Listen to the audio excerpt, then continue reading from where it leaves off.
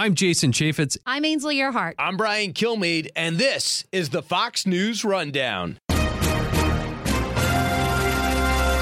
Tuesday, November 14th, 2023. I'm John Saucier. A massive show of support for Israel today in Washington, D.C. with the so-called March for Israel demonstration right there on the National Mall. Tens of thousands of people showed up to this in direct contrast to many pro-Palestinian protests that we've seen already. We needed to make a visible demonstration that indeed the overwhelming majority of Americans support the policies that the President and the Congress have pursued, and we want those policies to continue. This is the Fox News Rundown, Evening Edition. You can go online and make all the mean comments you want. In this day and age, it does turn out that in-person demonstrations still do mean something. And that was personified today in the March for Israel in Washington, D.C. Americans of all backgrounds are feeling that they have to stand up and be counted. Our guest is not only the president and CEO of the Jewish Federations of North America, but also one of the organizers of the march, Eric D. Fingerhut. Because Israel's war against Hamas is exactly the same as America's war against Al-Qaeda, against ISIS, and so it's not only the Jewish community that is feeling the need to support Israel at this time, but also broad range of Americans. So people came out, and finally, John, this rise of anti-Semitism that we're seeing is just purely an attempt to intimidate the Jewish community from standing up for its values and standing up for Israel. And I think people have just had enough, and they wanted to come out and stand in the most visible place you can possibly be, the National Mall in Washington, D.C., and say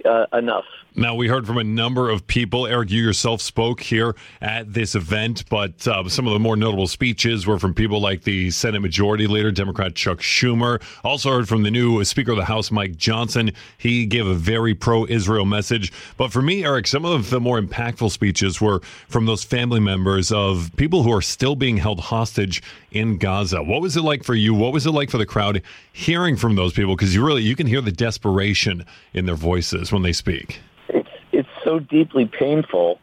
I mean, just any one of your listeners can try to put yourself in the position of a mother that doesn't know what's happened to their son, or a family member that has 6 cousins and sisters and brothers held captive. You can't even imagine. Babies.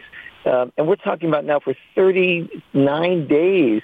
I mean, this is so inhumane. This is so barbarous. And it has to be kept in front of the world's attention. And, our hearts just go out to the family members, but they have such courage. They wanted to be there. They wanted to tell their stories. They feel that they have an obligation to their family members and their loved ones who are in captivity to continue to be raising the banner. And so it was a very impactful moment for sure. I mentioned some of the speakers. You had the Senate Majority Leader, the Speaker of the House. One notable absence, though, was the President of the United States, Joe Biden. He does have travel plans on Air Force One heading to San Francisco. He's got a summit over there. Were you surprised the President didn't at least stop off real quick before flying out? No, we understand. He's got a very important meeting with the leader of China. It's an important issue in the world, and President Biden has really been extraordinary in his support.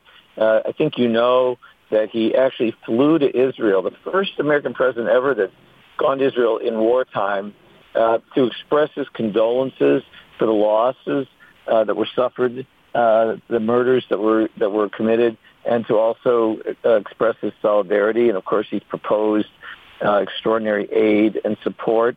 The American military is deployed in the Gulf, not for Israel's sake, but because America is also at war with the terrorists in that region. So I think that the crowd expressed its appreciation for everything that President Biden has done, and certainly understood that he was attending to the other business today. There have been a number of high-profile pro-Palestinian protests around the country, but today we heard from the supporters of Israel. It was in the form of the March for Israel on the National Mall in Washington, D.C. Eric Fingerhut is not only president and CEO of the Jewish Federations of North America, but also one of the organizers of Tuesday's event. Ahead, we'll talk to him about what the protesters on the other side have been clamoring for, a ceasefire in this conflict. Stay tuned for more right after this. Our guest today is Eric D. Fingerhut, who is the president and CEO of the Jewish Federations of North America. Huge show of support from the North American continent today, specifically in Washington, D.C., with this March for Israel on the National Mall. It was a major event. It just kind of popped up suddenly almost, and tens of thousands of people are in Washington, D.C. in a pro-Israel protest. It seems like what we've been seeing, at least on television, in the media, and most notably on social media, are pro-Palestinian protests in college campuses in big cities. I know here in New York, where I am, they had shut down the Brooklyn Bridge for a second. What is your message for those on the other side who are calling for a ceasefire in this conflict? And they cite the Gaza Health Ministry saying that there is more than 11,000 dead Palestinians so far. What's your message for those protesters? So let's start with every single death of an innocent civilian is a tragedy. And Israel is sacrificing its own young men and women to prosecute this war inch by inch so that they can warn and evacuate as many innocent civilians as possible. And unfortunately, it's been Gaza, it's been the Hamas that's been blocking them from leaving, shooting at them when they try to take advantage of evacuation routes, refusing to let in food and fuel. The world sees plainly, and that's why we actually commissioned a poll, released it today, conducted by Harris, a very reputable organization, and it showed that 82% of Americans not only support Israel's right to defend itself, but specifically are supporting the response that Israel's making and understands that it's Hamas that's responsible for these humanitarian losses. By the way, that doesn't make it okay. I mean, the pain of these civilian casualties is real. Golda Meir famously said, "We can forgive you for killing our sons. We can't forgive you for making our kids our sons kill others." Nobody wants that. But a ceasefire would just simply allow Hamas to maintain its control over these Palestinian civilians and allow it to maintain a military headquarters in a hospital where there's a children's ward. These things are unconscionable. They're barbarous, and they have to come to an end. And so it's really this war that is going to free the Palestinians in Gaza as much as it is the hostages, and free Israel of the terrorist threat. And I just simply have to say that I understand why this language is used, but to call any of these rallies pro-Palestinian is just not accurate, frankly. These are rallies in support of what was murder and rape and torture and beheadings of children. I mean, it's just awful stuff to even contemplate. How anyone could rally in support of such actions is just completely beside me. Finally, let's talk about your rally today. Tens of thousands of people there, big media coverage. Do you think that you achieved your objectives when putting this together? Are you satisfied with the result of how it went today? Well, I am for today, but it's just one day. But I do have to say, I mentioned already in this conversation that we know for a fact, as recently with data as recently as this morning, that the vast majority of Americans do support Israel. They understand the nature of this conflict, and they are and they know what has to be done. And unfortunately, as you also mentioned in this conversation, because of protests that have happened,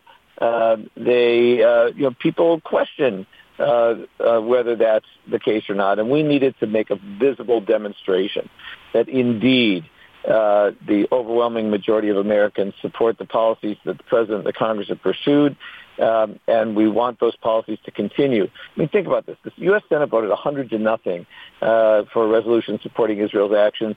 The U.S. House 435 members, only 9 dissents, and you should talk to those people about those 9. But I mean, this is unprecedented. It's bipartisan. It's overwhelming, and that is what's happening in the American public too. And that's why we had to make this demonstration of strength today on the National Mall. That's where you come in this country to make the statement that we wanted to make today, and we did it. Well, congratulations on pulling it off. It was quite the event for sure, and we had plenty of coverage of it and plenty to talk about with it. Eric D. Fingerhut, the president and CEO, Jewish Federations of North America. Thanks for taking some time with us on, I know it was a crazy busy day for you, to speak about it on the Fox News Rundown Evening Edition podcast. John, thanks for having me. You've been listening to the Fox News Rundown. And now, stay up to date by subscribing to this podcast at foxnewspodcasts.com. Listen ad-free on Fox News Podcasts Plus on Apple Podcasts. And Prime members can listen to the show ad-free on Amazon Music. And for up-to-the-minute news, go to foxnews.com.